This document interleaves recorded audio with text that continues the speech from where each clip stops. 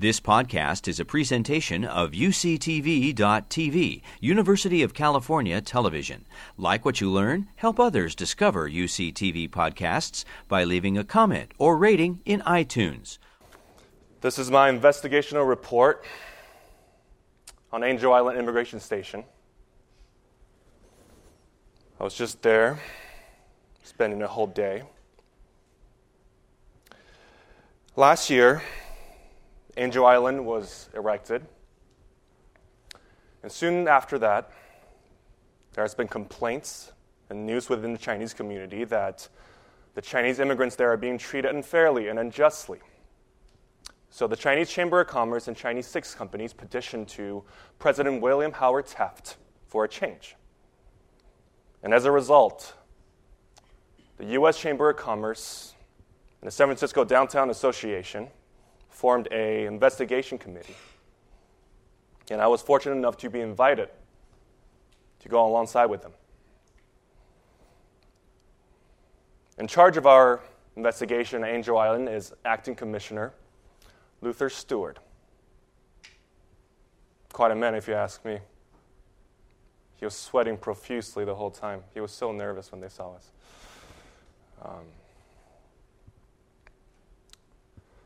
When I went into the island, the first thing we saw were the living quarters. The stench. I can never forget that stench. You know what it smells like? Death, desperation, hopelessness, in a morgue. It's crammed, it's dark, it's filthy. The windows are all wired in and covered. You can barely see any lights throughout the day. The acting commissioner, Stewart, informed us that the prisoners are free to go out whenever they want, whenever they like. They can get a breath of fresh air of San Francisco within the island. But after interviewing and talking to quite a lot of detainees, the truth turned out to be very different. They were only allowed to be outside the building once or twice a week for an hour. That is worse than how we treat our prisoners here in this country. Unacceptable. The fire escape doors are jammed. So one can only imagine what would happen if there were to be a fire. Total fatalities. It breaks my heart. My fellow brothers and sisters. Just like you and me, being treated that way. It truly breaks my heart. One of the detainees there, his name is Tam Lung. He's been there for 4 months. And he is a U.S.-born citizen. He was coming back from China after a long trip. And he was there because he could now recall what story of the building he lived on when he lived in San Francisco years ago. Just because of that. He wasn't even an immigrant. And he's been treated like an animal. One of my Chinese business partners, he brought his son over. Young boy, 10, 11. And he went through a 2-hour-long interrogation. And after the interrogation, my friend, my partner, went through a similar process just to reconfirm that everything that poor boy stated were true. They were asking him questions like, "You're not going to believe this." Every single person's name in his village.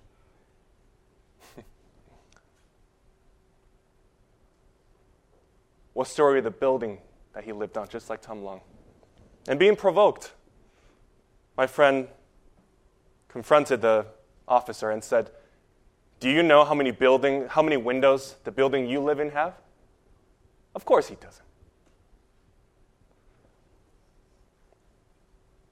The immigration station has been enforcing the Exclusion Act, the Chinese Exclusion Act, to an extent that it has become an extermination.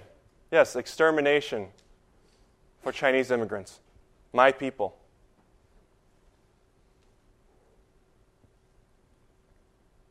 Seeing that boy reminds me when I was 14. I came here to this magnificent country. I was on this filthy ship for months. I saw nothing but Pacific Ocean for God knows how many days and nights. I was looking forward to everything here. The people, even the air, the smell of the air, everything. And back then, there was very little immigration enforcements. This was a free country, per se. And I landed in the Bay of San Francisco. Nobody questioned me. I just walked in, and just like that.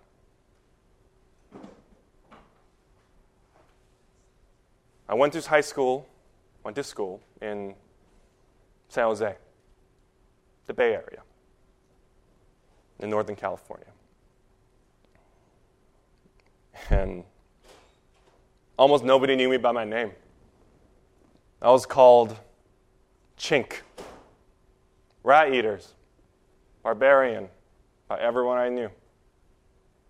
Hey, Chink, what are you doing there? Go dig me a railroad. Why won't you?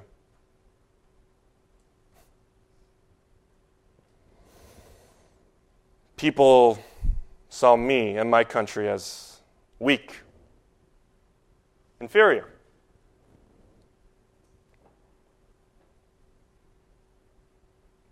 If I could tell them now, I would tell them that the China of yesterday is not the China of today. Must we cling on to our preconceived notion that China being immovable? Out of 45 centuries of history, I believe will arise a new nation out of the fog of conservatism and clouds of misunderstanding.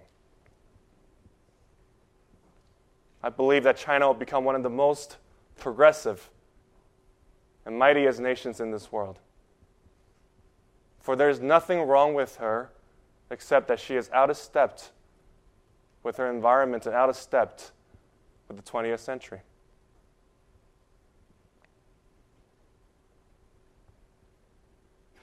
I became a Christian in 1882. That was my refuge. I felt safe. I felt that I could believe in something. And that's what our great nation's about. One nation under God. But ironically, in 1882, that was when the U.S. Congress passed the Chinese Exclusion Act, which barred all Chinese laborers from entering this country. An exempt class like myself, merchants, are never allowed to become a naturalized U.S. citizen. They call us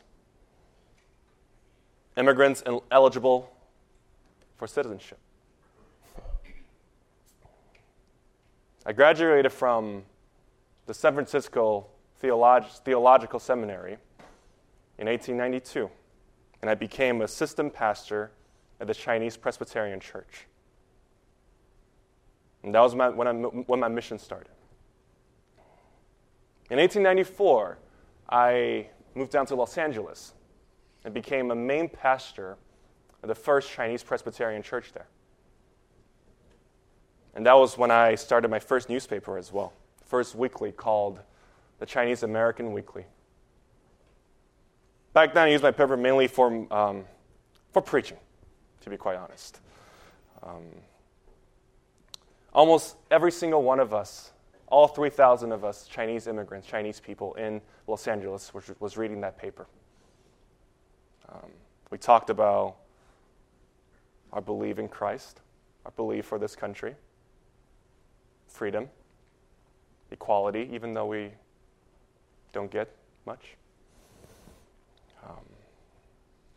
And in 1900, a few really influential and wealthy merchants in San Francisco invited me and funded me to go back up north in San Francisco to start a daily newspaper.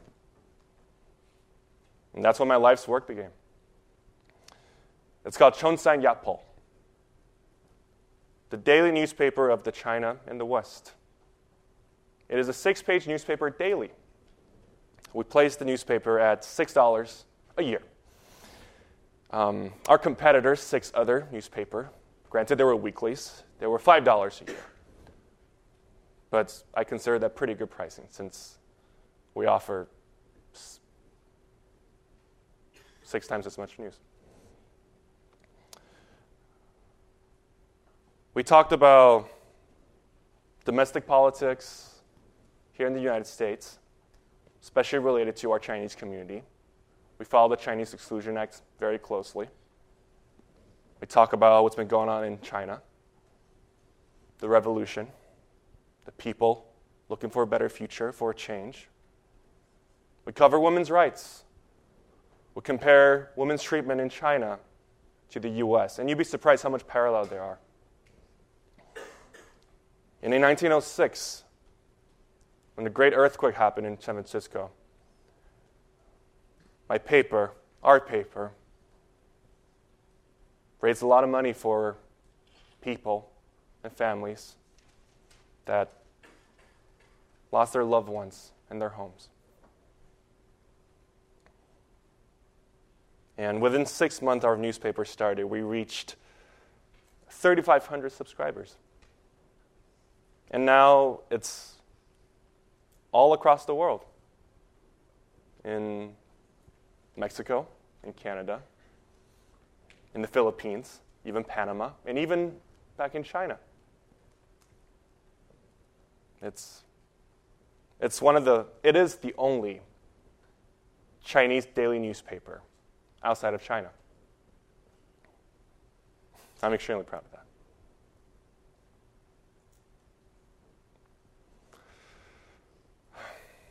And even with all this progress that we've been making within our community, for our people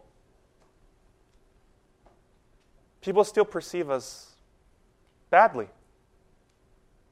even to this day. It's horrendous. If I had a choice of my complexion, I would have picked, I don't know, blue, purple, pink, but I didn't have a choice. Therefore, I'm yellow. But I believe that the complexion of a man doesn't define him. It has been found out that after all our blood is red. And we all have the image of the common Father.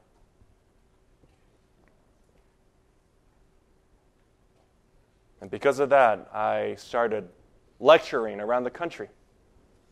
West, East, Midwest, even in the South. Start going to YMCAs, lecture halls, to talk about what I know of China. My culture, my people, the customs, our beliefs, the food, everything. Because I want people to see us for who we are, not how we look or our skin colors. And it was very well received. People around the country called me the Chinese Mark Twain, the father of Chinese journalism in the United States, and the list go on. They call me a humorist. They thought I was one of the best lecturers that they've ever seen. But ironically, even though they compare me to that many greats in this country, I still cannot become a U.S. citizen. And we fought hard for that. Every day. No progress. And I've encouraged my people within my community to to appreciate and adapt, assimilate to the U.S. culture. I encourage them to cut off their queues, the long ponytails, and to dress in Western clothing, because I know that by doing so, by putting on a Western image, people will see us more clearly, not just another Chinaman, not just another laundry shop owner.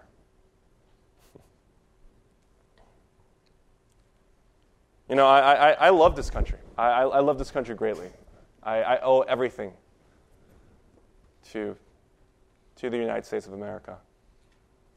I love it greatly from the bottom of my heart. It is my second home. It is my home.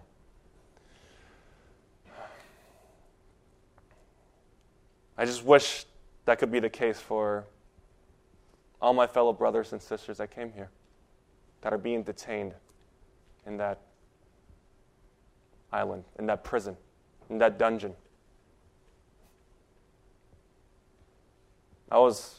I have the freedom. I'm married to my wife, Chun Fa, in 1892, and we have 4 wonderful, brilliant daughters, Manani, Rose, Caroline, and Effie, and 1 brilliant son, Edward. We had our wedding in both Chinese and Western traditions. It was even reported in the San Francisco Chronicles.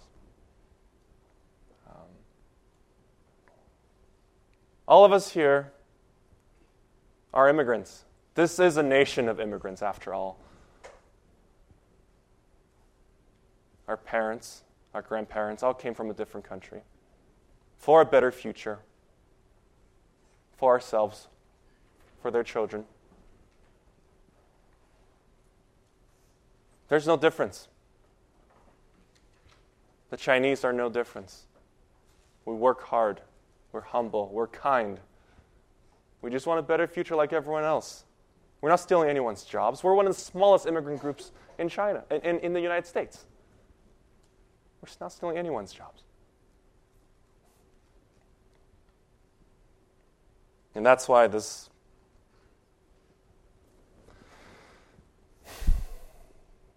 Exclusion Act has to go. It has to. And the condition in Angel Island has to be changed completely. And that's why I'm writing this report. This report will be on my newspaper today. Front page, right in the center. So all my fellow brothers and sisters within my community will see it. And we'll come together. And we'll fight back. Just like we've been doing. We will not give up. Strength in numbers. I truly believe in that. There's a proverb in Chinese. If you will, you can.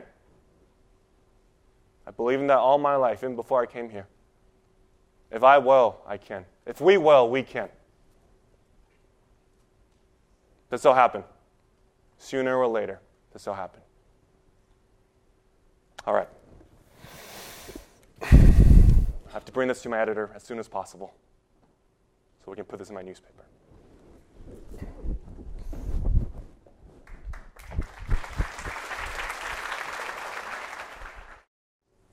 All right, Martin, thank you so much for that performance. I'm going to introduce our historical expert, Fong He. She recently received her PhD in history from UC Santa Barbara. She specializes in transnational histories of gender, Chinese America, and American immigration. Her research centers on the roles of visuality and the racialized body to better understand American inclusion, exclusion, as well as empire building. Fong is turning her dissertation into a book entitled Golden Lilies Across the Pacific, Bodies, Empire, and Paradoxes of Inclusion in the U.S. Enforcement of Chinese Exclusion Laws. I said that in one breath. Wow. She's also published a chapter from her book already, Golden Lilies, in the Gendering the Trans-Pacific World periodical. She taught the course Chinese Americans at UC Santa Barbara, and she's been accepted, very exciting news, as a postdoc fellowship at New York University's Shanghai campus, where she will be affiliated with their Global Perspectives in Society program. So, quite an accomplishment. And let me introduce Martin, and then we'll welcome them both. Martin Wong is a junior in Bachelor of Fine Arts acting program here at UC Santa Barbara. He's done a number of main stage plays on campus. Currently, he's part of the cast of the main stage play that's in season right now. It's going to start in a few weeks, called Into the Beautiful North. Highly recommend everyone in this audience check it out. I've become a fan of UC Theater, and it's really high quality. You saw some demonstration of it here tonight. Very, very worthwhile for you to check it out. Besides acting, Martin is also a filmmaker, a director, and a producer. His latest short film is called Suppresses. It's just been selected by for the Real Loud Film Festival. Very much like In-Pu Chu, Martin has immigrated from China at the age of 14, and he told me he was extremely humbled by this opportunity and very excited to bring Mr. Chu to light, and you did a great job with it. Let's welcome them both.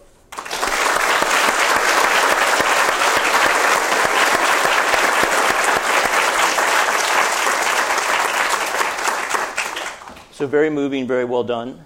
I kind of want to just start with, I think many Americans have, and I think rightfully so, somewhat of a romanticized and idealized view of Ellis Island.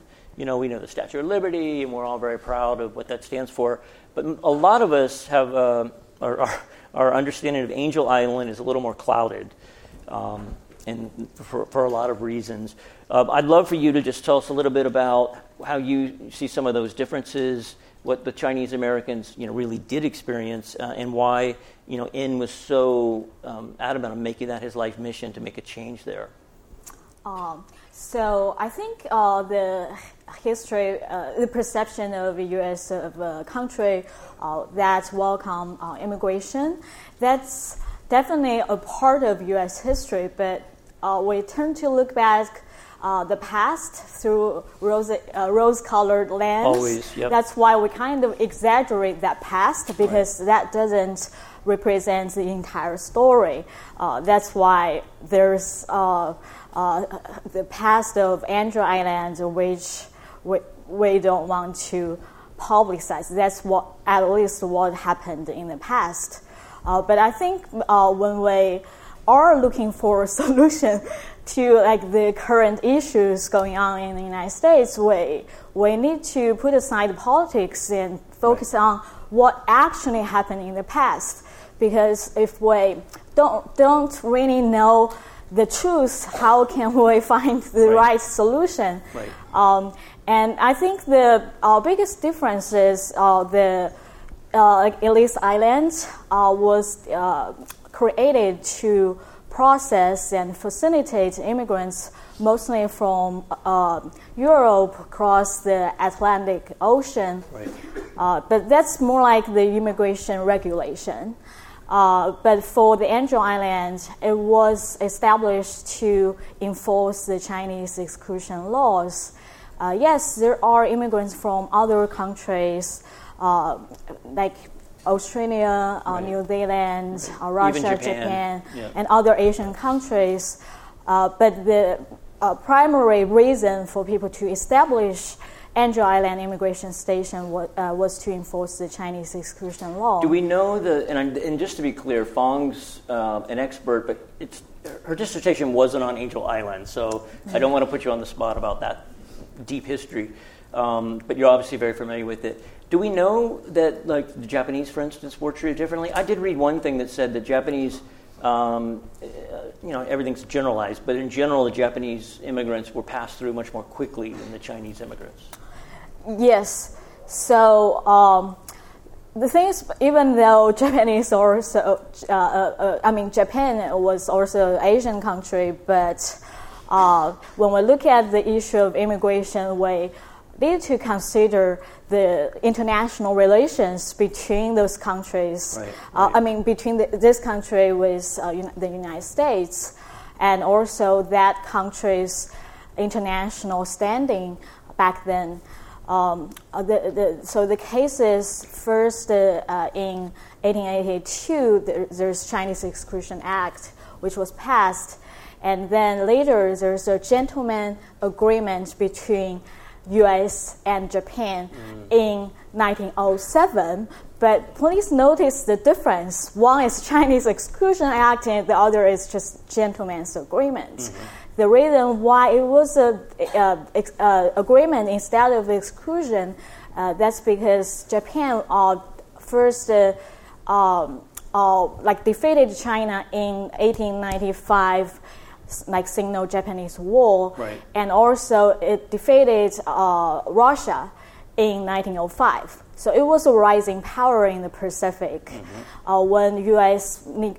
want to do similar thing to the Japanese government kind of negotiated with U.S. government to say, okay, we agree to stop issuing passport on our part, from Japanese government, so that you don't have to exclude us. I didn't realize that. Yeah, and also U.S. Was willing to at least show a little bit more respect to Japan, considering its power back then. Right. So there's a rising power. Yeah. I'm not an expert by any means on much of anything, let alone this, but I did read something that surprised me, that Ellis Island the procedures weren't, a lot of people were detained on Ellis Island. It wasn't a joyride for everyone, but in general, the typical procedure was fairly perfunctory. They would ask you, they would see if you were healthy. They would ask you, how much money do you have? Where are you going? Do you have a relative? 2% of the people on Ellis Island were rejected and sent back home. And we know that the percentage at Angel Island was much higher. I wasn't able to find that percentage, but I think we know anecdotally it was much higher. It's just interesting how, I really like what you said, because we are dealing with a similar issue today. Immigration is an issue, and it's amazing that 100+ years later we haven't really gotten much better at it. And I think it's important to look at Angel Island. It's important to look at Ellis Island, what worked, what didn't work in both those, and learn from them. And let's grow as a country, and certainly not try to hide a piece of history that maybe we're not as proud of. I read another anecdote which is ironic, and I felt horrible for these people. There were some Chinese that had immigrated to Mexico. And, they were having a nice life in Mexico. I think they were in Sonora and Sonolia, and they got kicked out of Mexico. So they ended up having to come to Angel Island and really have to immigrate twice. So what we have to remember as a country is it's very much a domino effect. Like what one country decides to do with Japan not issuing passports, it has an impact that's multinational, even if it may not appear to be on the surface. We need to think about how the U.S. imperial power back then played out along U.S.-Canadian border and also U.S.-Mexico border back then, and in terms of how Mexico treated the Chinese immigrants, there was a process, because at first it was Chinese immigrants were welcomed in Mexico at first because they need neighbor. That's like in the late 19th century, but there was like a lot of domestic changes in Mexico, political climate, and also U.S. pressure to collaborate with the Mexican government to enforce the Chinese exclusion law. So a combination of a lot of things. It's not just one country's policy, it impacts. But definitely U.S. pressures both governments. Well, we were a rising power, right? So we were starting to flex our muscles internationally and get our way. Yeah.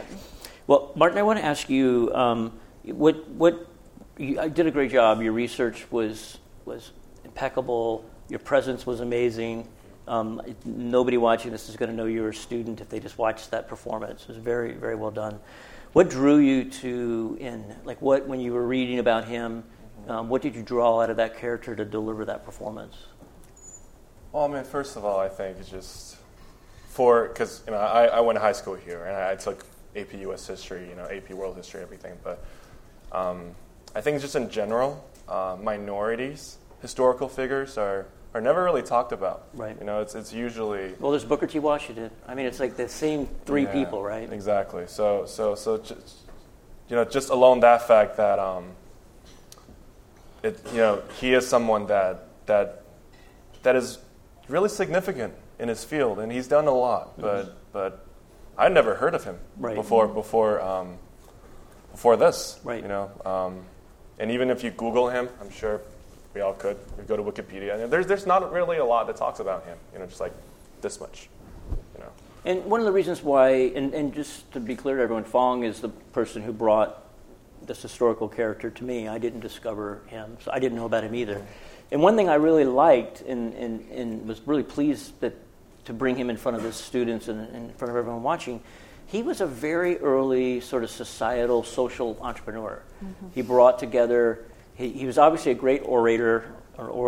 He was, recognized in his own day for that.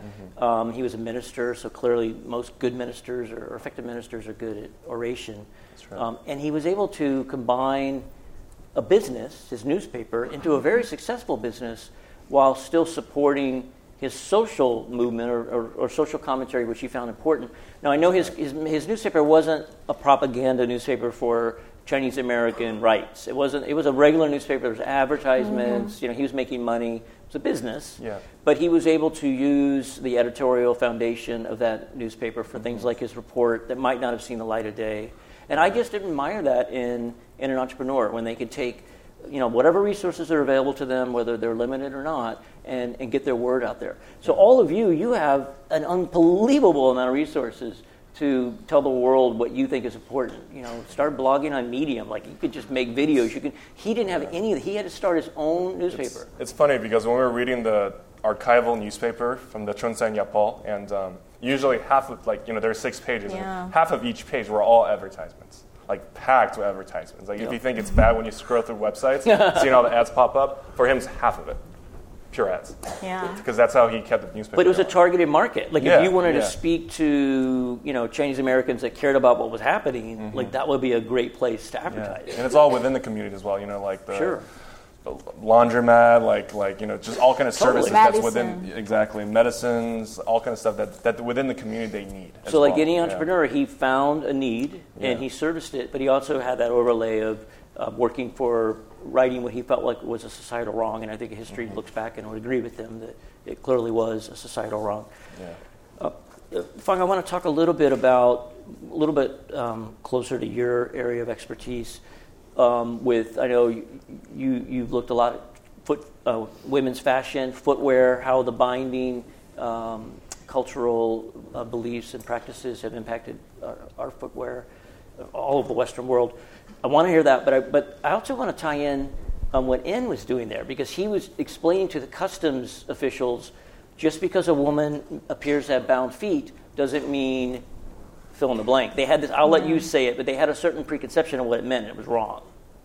Yes, so the 1911 investigation Martin was talking about in the performance, but he didn't focus on was when those committee members witnessed investigation going on. They found out the immigrants were asked a question like, were your mother's foot were bound? So one of the committee members said, what a harsh treatment. Women's foot size has nothing to do with this, admissibility, all the things. But the logic behind this question is, at least, I want to say there's at least two reasons. One reason is the U.S. want to admit women of respectability and also from higher class. Mm-hmm. So the perception was if you're a Chinese woman with bound foot, that means you're from a better class background and you're women of better morals.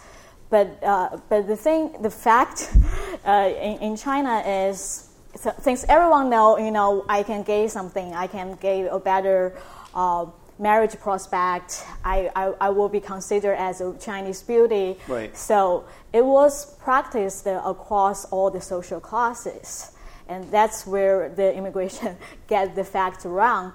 But this has already been institutionalized in the practice. Right. Well, it's an example of when cultural ignorance really has an extremely negative effect. They were thinking they were doing something positive by saying, oh well, this is a certain class of women, but N had to tell them, no, it's not a sign of class distinction. It's across all classes. Yeah, that also reflects the ideal American body beauty standard back then, because what I discovered in my research is American women, some European women, they also had this small foot fever, especially if you think about this age-old Cinderella story. Right. And when I searched a historical newspaper by keyword small foot, I was only expecting something about Chinese women in the United States, but there's a lot of newspaper popping out about how there's like a photo of French women who won smallest foot competition in France, and also there's a lot of advertisement about Chicago small foot contests. So I think the thing is, if you give too much attention to the otherness of Chinese culture, you forgot there's actually overlappings in terms of gender ideology and beauty standards. Yep. And we see it even today, right, with some of these high-end shoes where they come to a point. I don't know how you get your feet in them, right? And super high heels, and really trying to accentuate that smallness of the foot. So it's something that's kind of stayed with us for quite some time. Mm-hmm. Yeah, but the one thing I want to add about why they ask about women's foot size, there's another more pragmatic reason, because they will investigate the case by cross-examining different people, like the applicant and some people who claim to know them. Then they ask each person about, do you know, like his wife, his mother's foot size, or his neighbors? Oh, wow. And then, they cross-examine them to compare their testimony to say, oh, do their testimonies match with each other or not? So sometimes they even don't care about, whether your mother have that or not. It's more about, do you have discrepancies between the testimonies? Right. And part of that was from the 1906 fire. It destroyed records. Well, let me say that was their justification for much of it. Maybe it did start with that, but it was obviously taken to an extreme. But because of the big earthquake and then the resulting fire, records of all immigrant groups were lost. That was then used to justify the elongated interrogations. Whereas again on the East Coast it was like, my uncle's Irish, come on in, whatever, right? Yeah. They weren't asking about any weird Irish cultural things that were different from America. I'm going to go to the first student's question in 1 second. But Martin, I just have another question for you. So when you're talking to your friends and you're explaining what you were involved in, what do you say to them about N that you want to convey to a wider audience? But when you're telling your friends about why N is important and why you wanted to put so much time into this character?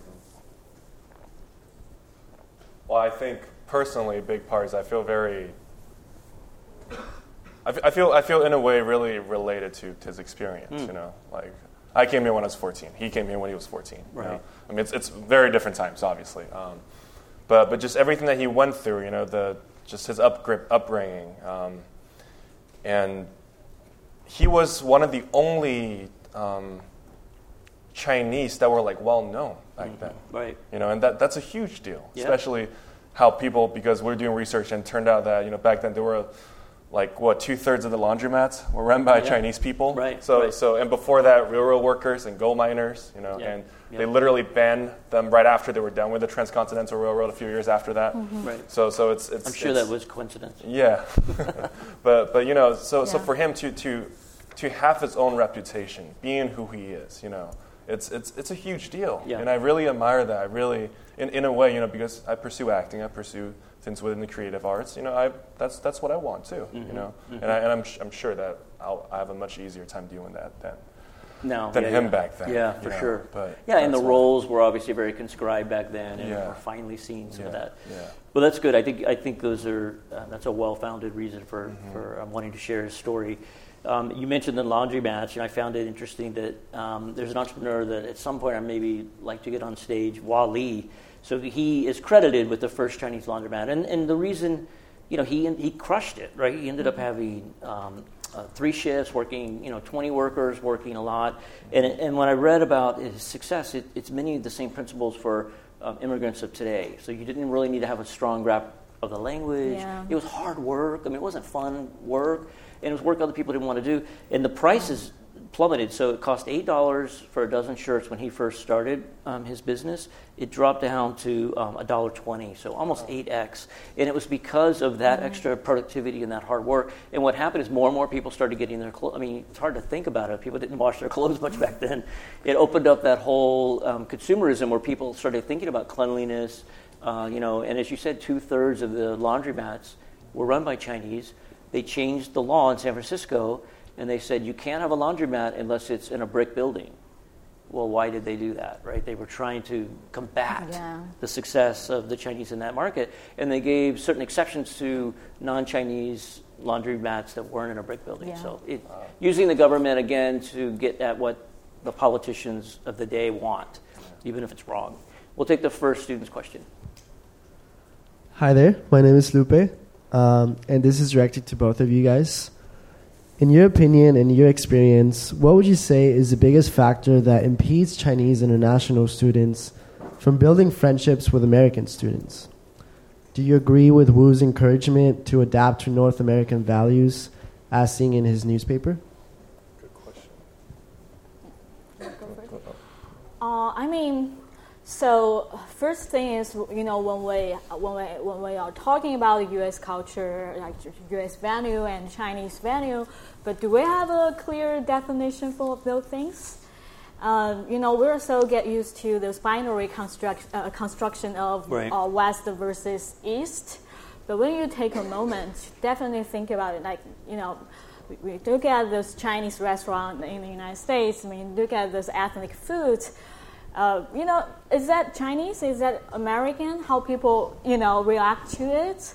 So, what is a U.S. value and how different that is from Chinese value? And our world is a dynamic entity, and both countries are also very dynamic and heterogeneous. Mm-hmm. So that's the question we need to raise first. And also, some of you mentioned like the assimilation. That's another thing. We never know what we are assimilating to. Everyone is defining it, right? But there's no clear boundary of those things. But to answer the question about like Chinese international student and U.S. student, I think it takes two people to form a friendship. So I think. I think there's so many. We're talking about so many individuals. You can generalize Chinese internationals as a homogeneous group, and U.S.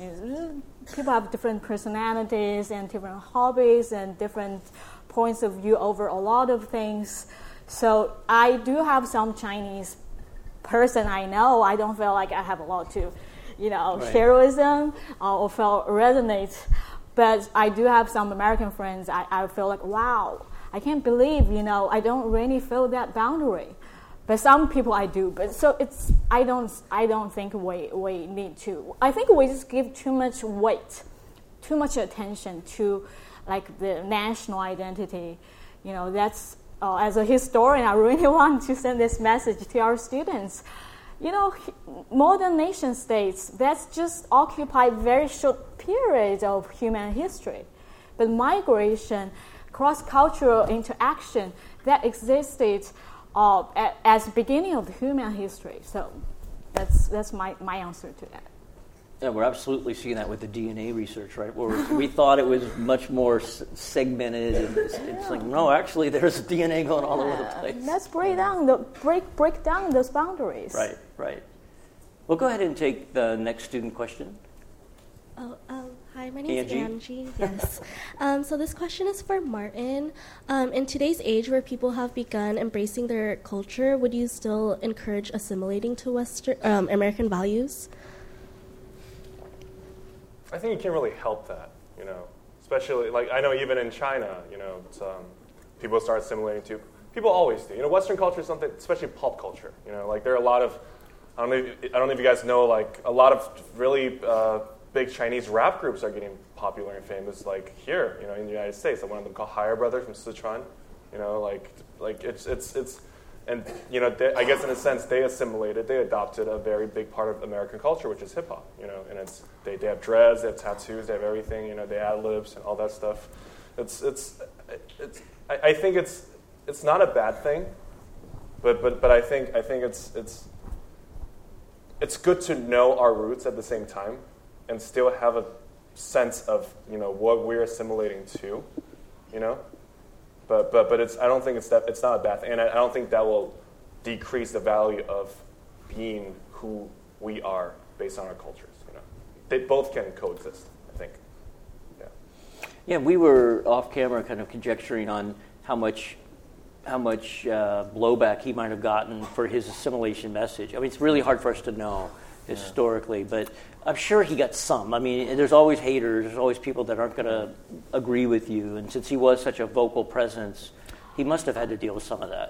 But one context I can share is China was never fully colonized by any Western powers. So that make a big difference between Chinese semi-colonial society back then and those fully colonized, especially African countries.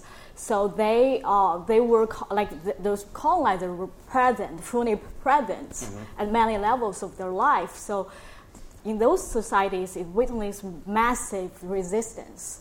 But in China, the thing is, because they kind of semi-experienced the power of the Western countries. But so the elites and the nationalists, they want to reform China. They want to make change. So that's why actually a lot of elites, Chinese elites, very much embrace the West, even though they don't take the whole package of whatever West was doing, but they do want to learn from especially they have debate, for Putin, he wants the Christianity to save China from its national crisis in the face of Western encroachment and Japanese aggression. But for some people, they think we definitely need to learn the advanced technology from the West. We need to, in China, need to build the railroads, the industry, all the things. So that's something I want to share with the students. How to look at the assimilation. It's more. I mean, it's better phrased to be learn from the West. Instead of assimilation. And becoming part of it. Yeah. And I agree with what you said earlier about I say Western culture, look at things in binary terms. We'd like to look at things in binary terms. It's easier, right?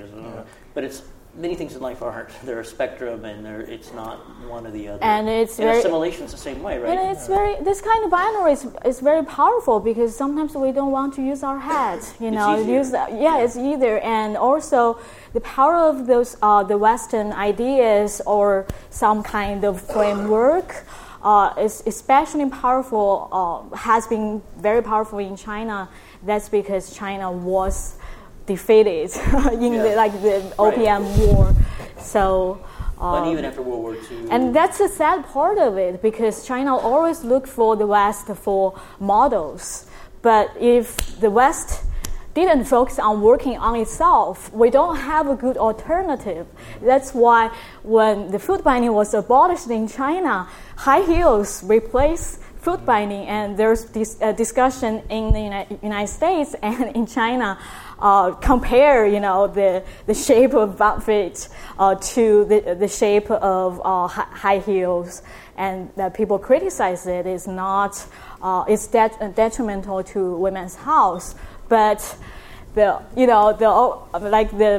sweeping power of this kind of Western modernity kind of really get a strong hold in China, and that's why we don't have a lot of alternative today. Right. Because Chinese people were, at least in China, Chinese people did not really very critically engage with whatever the West has to offer. I think that's. I mean, I feel like I'm not obviously Chinese or an expert. But I feel like that's becoming, the parity's changing a little bit, so it's probably less. Let's accept everything from the West. I feel that from not just China, but other countries around the world. Mm-hmm. And I don't think that's a terrible thing. We'll take one more student question, and then I have a final question. Hi, my question is for Fong. What sparked Chu's passion for defending Chinese American civil rights? Could you just repeat the question again? Yeah, sorry. What sparked Chu's passion for defending Chinese American civil rights? So first he was a part of Chinese America, so his fate closely tied to the Chinese American civil rights, and I think that's the most obvious reason why not to do that for his own fellows and also for himself, his families. And also, I think he has a lot of good education, and he observed what was going on both sides. So he wanted to share what he observed in China, want to show that's the truth. People need to know the reason why we have had this kind of tension or injustice. It's not like everyone in the United States were not kind, right? Because he was affiliated with like church, missionary group, so he knows there's so many kind people out there, and helped him. So he said I think he realized that it's very important to make sure people know, as what Martin showed in his performance. We want to show people who we actually are. So that's one of the reasons. Yeah, the humanity, right?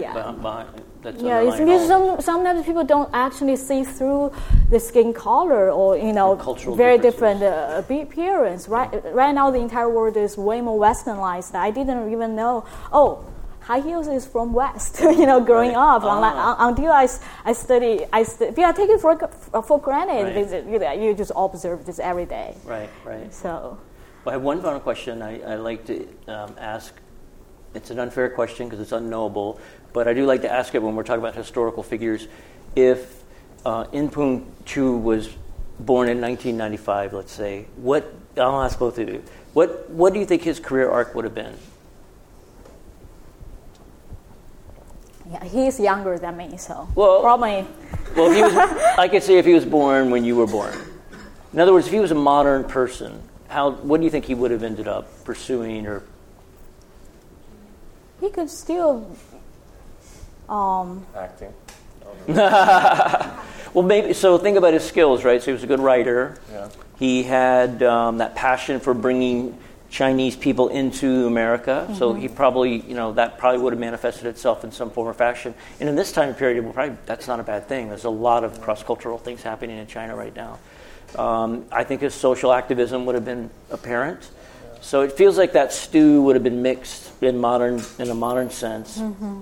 And with travel much easier now, maybe he would have gone back and forth more. Maybe he could have been some sort of an agent, working with tech companies over there. I mean, who knows? But I feel like he still would have leveraged those core skills, and I think he still would have, he wasn't out to make a buck only. He really obviously wanted to follow those Christian ideals and make the world a better place. Yeah, I have friends who came to the United States and converted to Christianity just recently. So there's still parallels here. But I think today, if Wu Peng-Chu come to the United States, he will have more options. But definitely, I think his bicultural, bilingual skills can help him, no matter in the past or today, to be a very successful person. And another message I want to deliver to students is, just to be global-minded and try to learn more language, learn from different cultures, and that's definitely will put you in a very competitive spot. Yep. Stand up for what you believe in, find your voice, and try to find an audience for your voice, whether it's through blogging or videos, or in his day it was newspapers. So Phong and Martin, I really appreciate both of you taking so much time, putting so much energy into this. Really do. Thank you. Thank you. Thank you.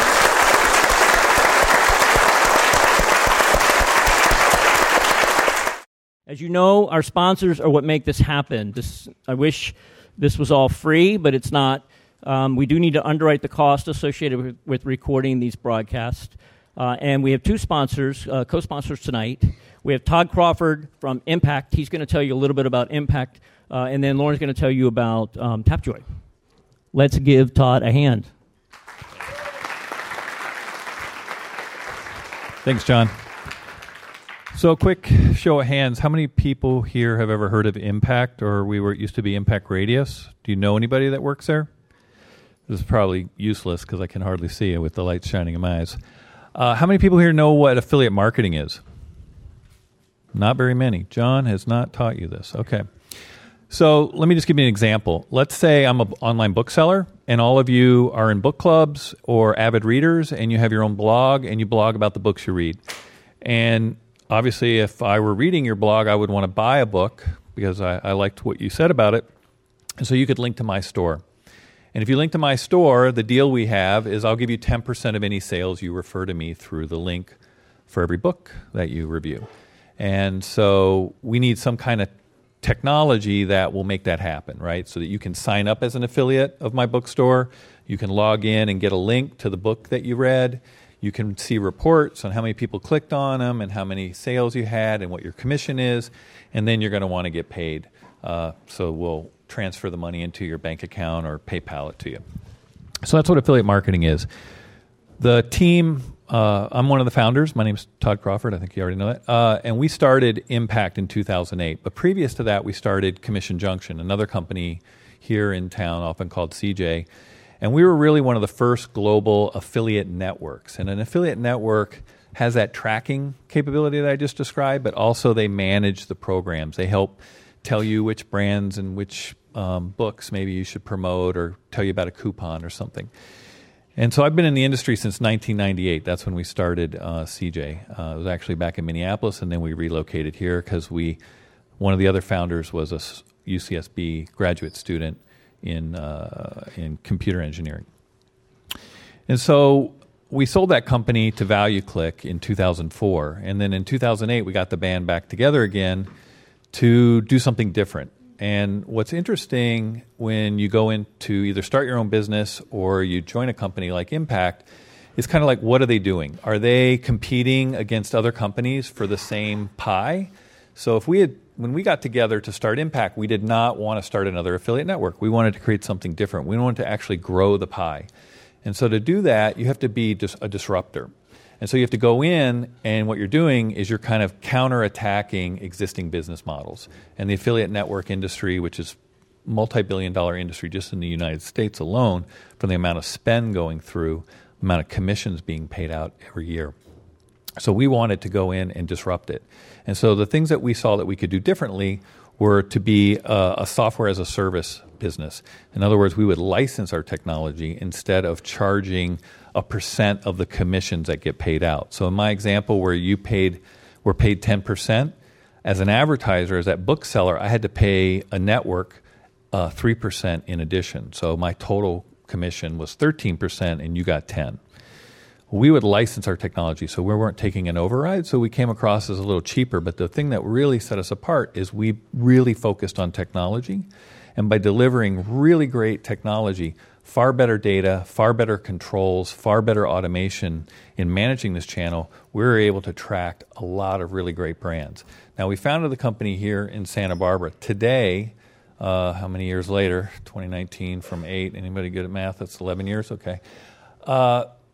We have 400 employees globally, and we have 11 offices. So Santa Barbara is our headquarters along with our New York office, but we have offices in San Francisco, Seattle, in New York, in London, in Oslo, in Cape Town, in Sydney, in Singapore, and in Shanghai, and also Columbus, Ohio. So, and we're growing all the time. We're going to open 2 more this year. So it's pretty exciting when you think about starting with a company that has such a big global footprint. We work with a lot of great brands like Target, Kohl's, Uber, Airbnb, Lenovo. So there's a lot of brands, really large enterprise brands, but also small and startup type brands.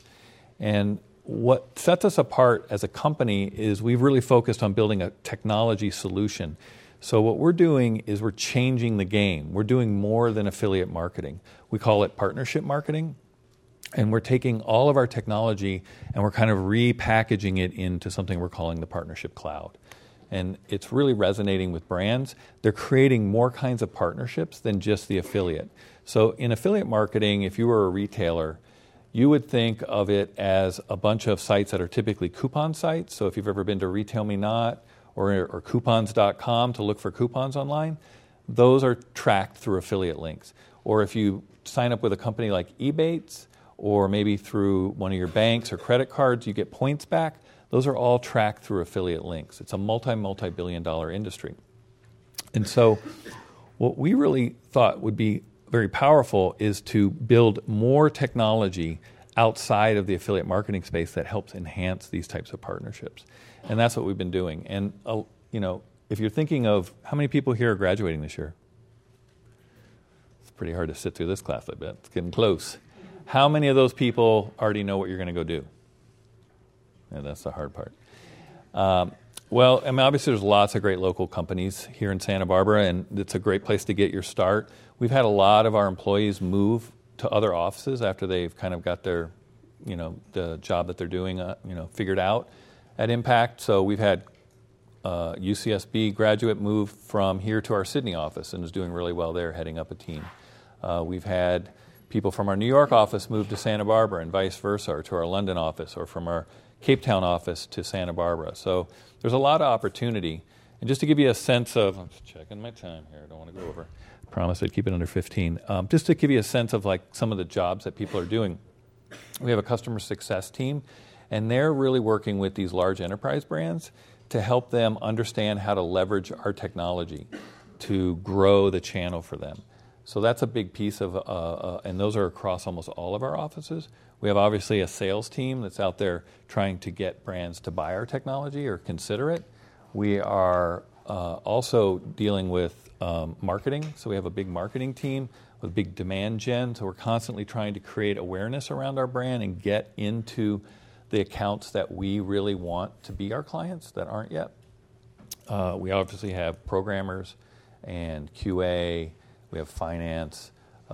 We have a learning and enablement team, and what they're doing is they're building out all these online training courses that we put our new employees through, our existing employees, and now we're extending it to our agency partners and our clients. So it's really exciting, and we're seeing a lot of high growth, and that's helping employees that have started at the ground level to move up into other positions, and that's a big focus for us, is to grow our team into new positions.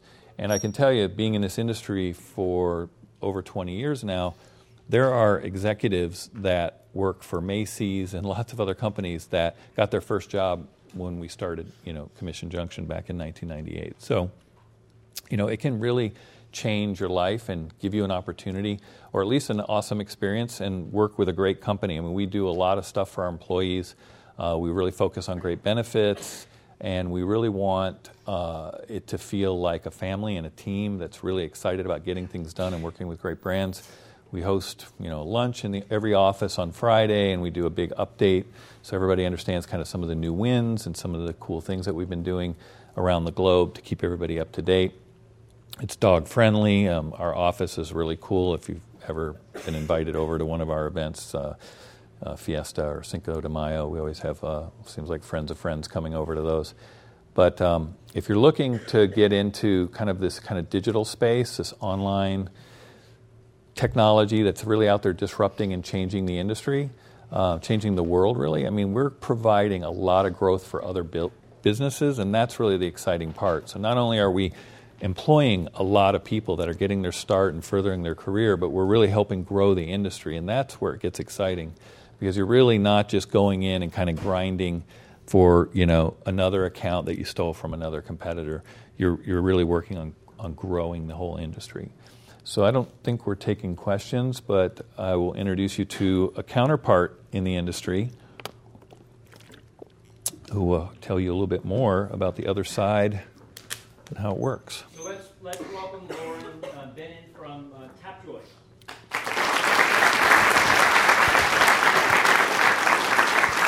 Popped right up. Hi guys, I'm Lauren. I am a former Gaucho, Olay, graduated 2009. With me, we have Erica, who is new to Tapjoy. So I'm just here to tell you guys a little bit about Tapjoy and what we're all about. So basically, I guess I can't really see anyone either, but to kind of set the stage, raise your hand if you guys play any games on your phone. Word game. Yeah, okay, lots of people. Cool. So what Tapjoy does is we are a mobile advertising platform that allows advertisers to interact with consumers in the mobile gaming space. We basically reward users for interacting and engaging with ads, and that can be anything from watching a video to downloading an app all the way to making a purchase. And yeah, that's pretty much Tapjoy. We, let's see. I'm like, where can I start? So we have an office in Santa Barbara. This is our headquarters are in SF, but we have a sales office in Santa Barbara, and then we are global. We have, I think, 5 offices in the United States, if I can count right. So we have offices in New York, LA, Chicago, San Francisco, and Santa Barbara. And then we also have offices in Europe and Asia, so China, Japan, and London. And a few like satellite offices in the U.S., so we have some people in Austin and Tennessee. We actually work with Impact. So what my role is at Tapjoy is to manage strategic partnerships. So what that means is I work with strategic affiliate partners and manage those advertiser relationships that we get from people like Impact. And to Todd's point, starting in the affiliate industry is a really great stepping stone. Both Erica and myself come from one of their competitors and also someone that Todd helped found, but CJ. So we both come from that affiliate space, and we manage affiliate relationships now. At Tapjoy in the Santa Barbara office, it's a sales team. So we have the strategic partnerships team, which focus primarily on affiliates and large direct relationships that we've had for a long time. We also have our performance sales team. So these are sales reps who are going after any direct advertisers and mobile game developers who are running user acquisition campaigns, and it's all on a performance basis. So basically, if a user is rewarded for engaging in an app, that's where we would actually charge the advertiser as well. And we work with, so the types of companies we work with would be like some big game developers would be like Machine Zone. Who else on the games side? Play Studios and a few others. And then on the brand side, we work with big brands like Target through Impact. And then we also work with direct advertisers as well. So those would be like Dollar Shave Club, Hulu, Amazon, and so on and so forth. And I'm trying to think if I'm forgetting anything. But yeah, that's pretty much this office. I'm like, I think that's it. I don't know. There's not... If you like mobile gaming and you like, or you're looking to be in the mobile space, which is always changing, I think Tapjoy is a really good opportunity for you guys. And we're happy to, stick around and answer any questions while we can. But yeah, it's been a really fun, close-knit team. We're kind of like a family. There's about 16 people in the office now, also dog-friendly, which is, I think, a very big plus. And yeah, that's pretty much it. That's Tapjoy. You've been listening to a podcast by University of California Television. For more information about this program or UCTV, visit us online at uctv.tv.